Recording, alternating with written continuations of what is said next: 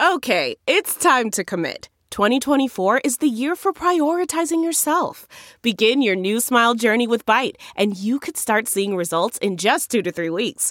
Just order your at-home impression kit today for only $14.95 at Byte.com. Byte Clear aligners are doctor-directed and delivered to your door.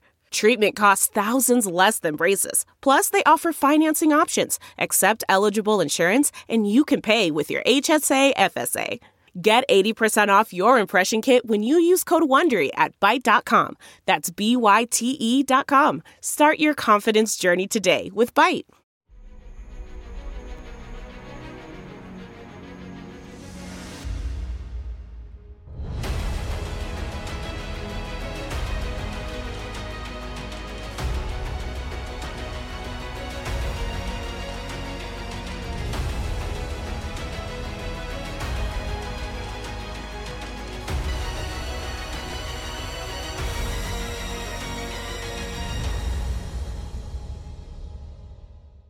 Hi, everyone. Judge Andrew Napolitano here for Judging Freedom.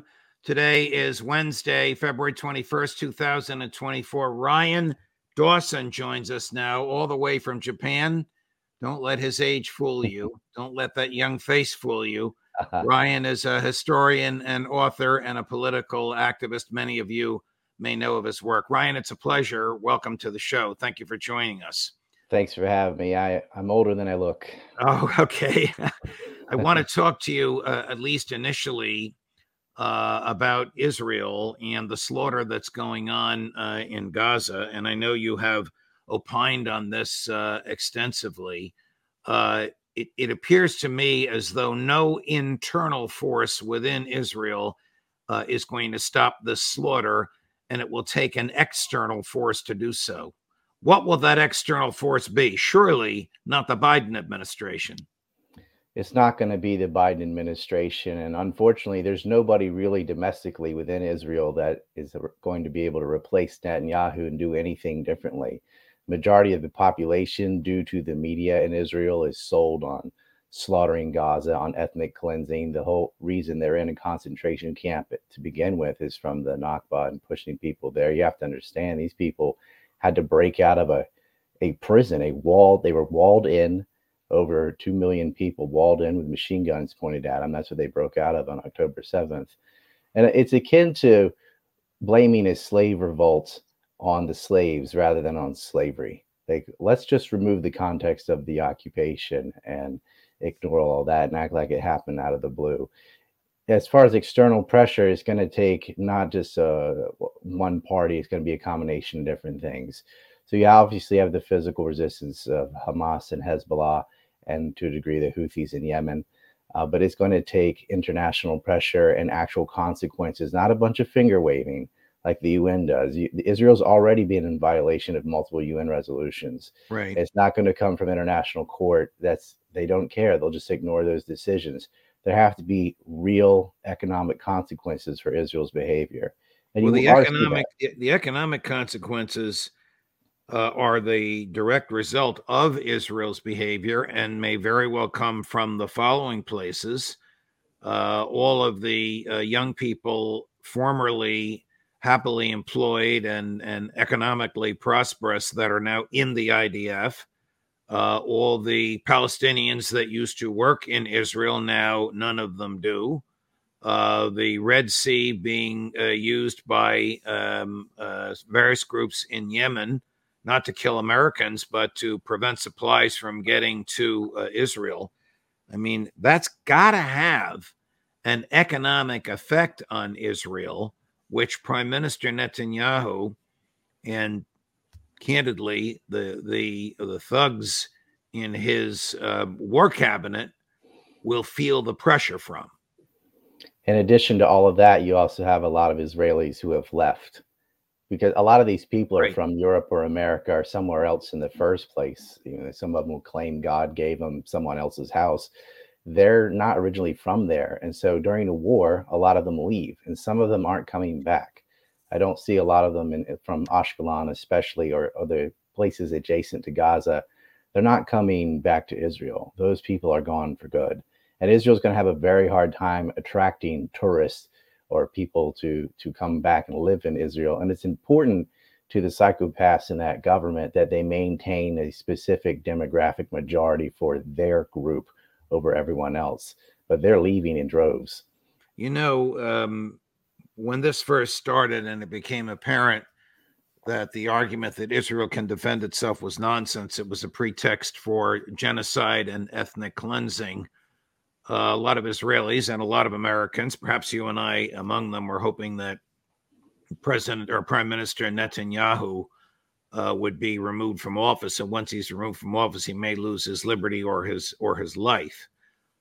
But here's a clip from the person who will probably replace him, whose attitude on this is the same as Netanyahu. It's not the same on other Israel domestic issues like the judiciary that he tried to bring under his thumb, but it's the same on this. Here's Benny Gantz, who I once thought might be an appropriate person to replace Netanyahu. Listen to him, Ryan. What you're going to hear sounds like Netanyahu wrote it. The world must know, and Hamas leaders must know, if by Ramadan hostages are not home, the fighting will continue everywhere to include Rafah area. We will do so in coordinated manner, facilitating the evacuation of civilians in dialogue with American and Egyptian partners and to minimize the civilian casualties as much as possible. To minimize civilian casualties as much as possible. No one, except the most naive or collaborators in his lies, can believe that. Yeah, they're attacking Rafah. They keep telling people, we'll just go to Khan Yunis. Oh, we'll just go to Rafah. And they bomb the places they tell them that will be safe. If bombing apartments is considered self-defense, I'd like to know what is offense. I'd also like to know, and you could put this to Jack Devine or any other Zionist shill, is there anything, any action that Israel could take that would be considered a war crime? Exactly what would they have to do for us to consider it a war crime? Because they already have snipers shooting kids. They already blow up hospitals, mosques, churches, kindergartens, you name it, cut the power off, collective, famine, starvation, turning off the water, letting babies freeze to death in an incubator. What would they have to do for it to be a war crime? That's a great question, and I don't know how they would answer it. They'll give you their standard argument that the Hamas fighters are hiding in hospitals and schools and mosques, and we have the right to destroy those buildings, and everything else is collateral damage. It's not collateral damage at all, Ryan. We did a piece recently, which was brought to us by my dear friend Scott Ritter, about a 4-year-old girl in her family's car. Everybody else in the car is dead. A 15-year-old cousin puts her in touch with the Red Crescent, and she's begging the Red Crescent to come and save her. And they say, we're coming. The Red Crescent comes. The IDF motions the Red Crescent over. The 2 Red Crescent drivers get out of the ambulance. They're killed. The girl is killed. It's utterly reprehensible. It is a Holocaust-like event for which there is no legal or moral defense or justification. Did you get a chance to watch any of the presentations made to the International Court of Justice? I did, and it is a Holocaust-like event, and the president of Brazil got in trouble for making that comparison. They called him a Holocaust denier, and he wasn't doing that at all. He was reaffirming. He says, yes, it is like that. You're like that. You're acting like Hitler. You're collectively killing civilians in a concentration camp. And that girl, by the way, the reason her family was in their car was to try to go get food because they've cut it off to everyone. And I think she was 6 years old. Maybe she was 4, but she was just pleading, crying, it's getting dark. Help me in the tank. They shot her. They knew this is a civilian. This is a civilian car full of civilians. They just went in and murdered her anyway. And there's so many things like that. Yes, I have seen the International Court of Justice. I don't put a lot of stock into it. I agree with Doug McGregor on this, that the U.S. and Israel will just ignore them. Right. I thought the arguments made by South Africa and subsequently by the Palestinian Man, that sunset is gorgeous. Grill, patio, sunset. Hard to get better than that. Unless you're browsing Carvana's inventory while you soak it all in. Oh, burger time. So sit back, get comfortable. Carvana's got thousands of cars under $20,000 just waiting for you. I could stay here forever. Carvana, where car buying meets comfort meets convenience. Download the app or visit Carvana.com today. Delve into the shadows of the mind with Sleeping Dogs, a gripping murder mystery starring Academy Award winner Russell Crowe. Now available on digital. Crowe portrays an ex-homicide detective unraveling a brutal murder he can't recall. Uncovering secrets from his past, he learns a chilling truth. It's best to let sleeping dogs lie. Visit sleepingdogsmovie.com/Wondery to watch Sleeping Dogs, now on digital. That's sleepingdogsmovie.com/Wondery. Representatives were fabulous. Oh, they're excellent. Because the Israelis have no shame. They sit there and say the most ridiculous thing. They call them animals and so on. Herzog, that is no different than Netanyahu, and you can go down every minister, and it's the craziest things you've ever heard. I can't believe this is in this century that people can talk like this. The head of the Israeli internal security, I guess the rough equivalent of the director of the FBI, this madman Ben-Gvir, actually said that Palestinian women and children who in Gaza get too close to the border to Israel should have bullets put in their heads, and I will direct the Israeli police to do so. As far as I know, no one has contradicted that direction. They did that in 2018 during the March for Peace. They would shoot, snipers would sit there and shoot kids, unarmed people, women, men, didn't matter. And the media, there was just no coverage of it. You are, we were kidding about your youthful face before we went on air, but you are a generation or two younger than I am, and younger than most of the guests that I have on. What do young people feel about this, whether they're Republicans or Democrats, liberals, conservatives, progressives, or libertarians, atheists or agnostics, white or black? What does the generation of 25 or 30 years old and younger think about this slaughter and Joe Biden's enabling of it? I think that the age doesn't matter as much as whether or not people get their news from the internet, which tends to be more from the younger generation than the older generation, but it's not a clear delineation.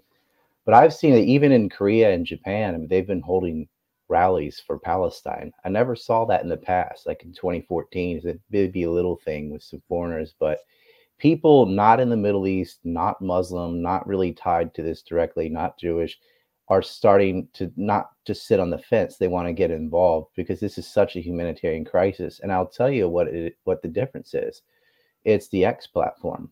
It's the only sort of mainstream social media platform that gives people access for the first time for a lot of people, these 9-to-5ers have never seen what Israel's been doing to Palestinians. Let's remember, they murdered 224 Palestinians last year before October 7th, pretty much in silence. Now they're seeing the video. They're seeing people pull bodies out of the rubble. They're seeing the devastation, and they're able to see it because of Twitter or X. Right. Like you can't see it on YouTube. I hope they're able to see it because of Judging Freedom on YouTube as well. We have a huge audience, as you know, an enormous audience. I'm deeply grateful. My own background, as you know, is as a lawyer, a judge, a professor of law, a constitutional scholar. I didn't think I'd be in the midst of foreign policy disputes, but Judging Freedom is almost exclusively foreign policy. And lately it's been on this and on Ukraine. Do young people understand that the problems in Ukraine began with the American orchestrated coup in 2014? I think a lot of them do. I think a lot of them, they don't know the details the way you and I know them, but they understand. But wasn't there a coup d'etat? Didn't they go to war at Donbass and murder 13 to 14,000 people in 2014 and 15? They understand that they don't start the story in the middle, as Thomas Sowell likes to say. You can't just start with when Russia invades. Donbass is trying to declare independence. Ukraine broke the Minsk Accords. They fired artillery at an elementary school. That was the way they decided to do that. And the younger generation is very mistrusting of mass media. They've been lied to so much about so many things. And they're even skeptical about YouTube and some platforms, because even here, you're right, you can talk about it, but you can't show it. If you show certain clips, even though there's nothing wrong with them and they actually don't violate the rules, there's these unwritten rules, and everyone knows you'll be demonetized or censored or banned if you do that. And they know that. And so they come and they see these shows and they go to Rumble and they go to Twitter, they go to Telegram, and they're getting access to the better information. But the censorship this really comes down to free speech. If they weren't able to lie, we wouldn't have these wars. We wouldn't have these sanctions. We wouldn't have intentional starvation. None of this would go on if you took away their ability to lie. And that is how you fix it. Free speech solves all of these things. When they went to Iraq, they had to lie about WMDs. When they went to Syria, when you pick something, the lie predicates everything else. One of our guests, one of our regular guests, is an American freelance journalist in Ukraine. Right now he's in Donbass. Patrick Lancaster. I don't know if you've seen him. I know. He's like you. He's fearless and courageous, but he lives in the war zone. He called us the other day and said, I'm in Donbass. I'm in my apartment. I just heard 2 horrific explosions. They had to be 2,000-pound bombs, explosions that big.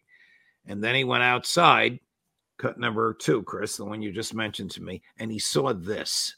And these are pieces of what is purportedly part of the HIMARS rocket. Now, we bring you this information from this intense attack here on the center of Donetsk because you deserve to see things from both sides of the line. Watch as much sources as you can to make your own educated decisions, because it's important not to be led by like sheep by the Western mainstream media and the people that want to tell you what to believe. Find out the information for yourself. Watch as much information as you can. All right, just to give you a little bit of an understanding on what the situation here is and how big this rocket is itself. This is one of the 2 craters of these United States supplied HIMARS hitting this library in the very center of Donetsk. Okay. It was a HIMARS, which is worse.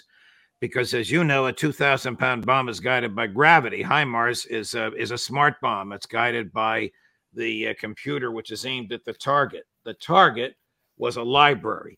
And the rest of that clip points out to a pizza parlor across the street.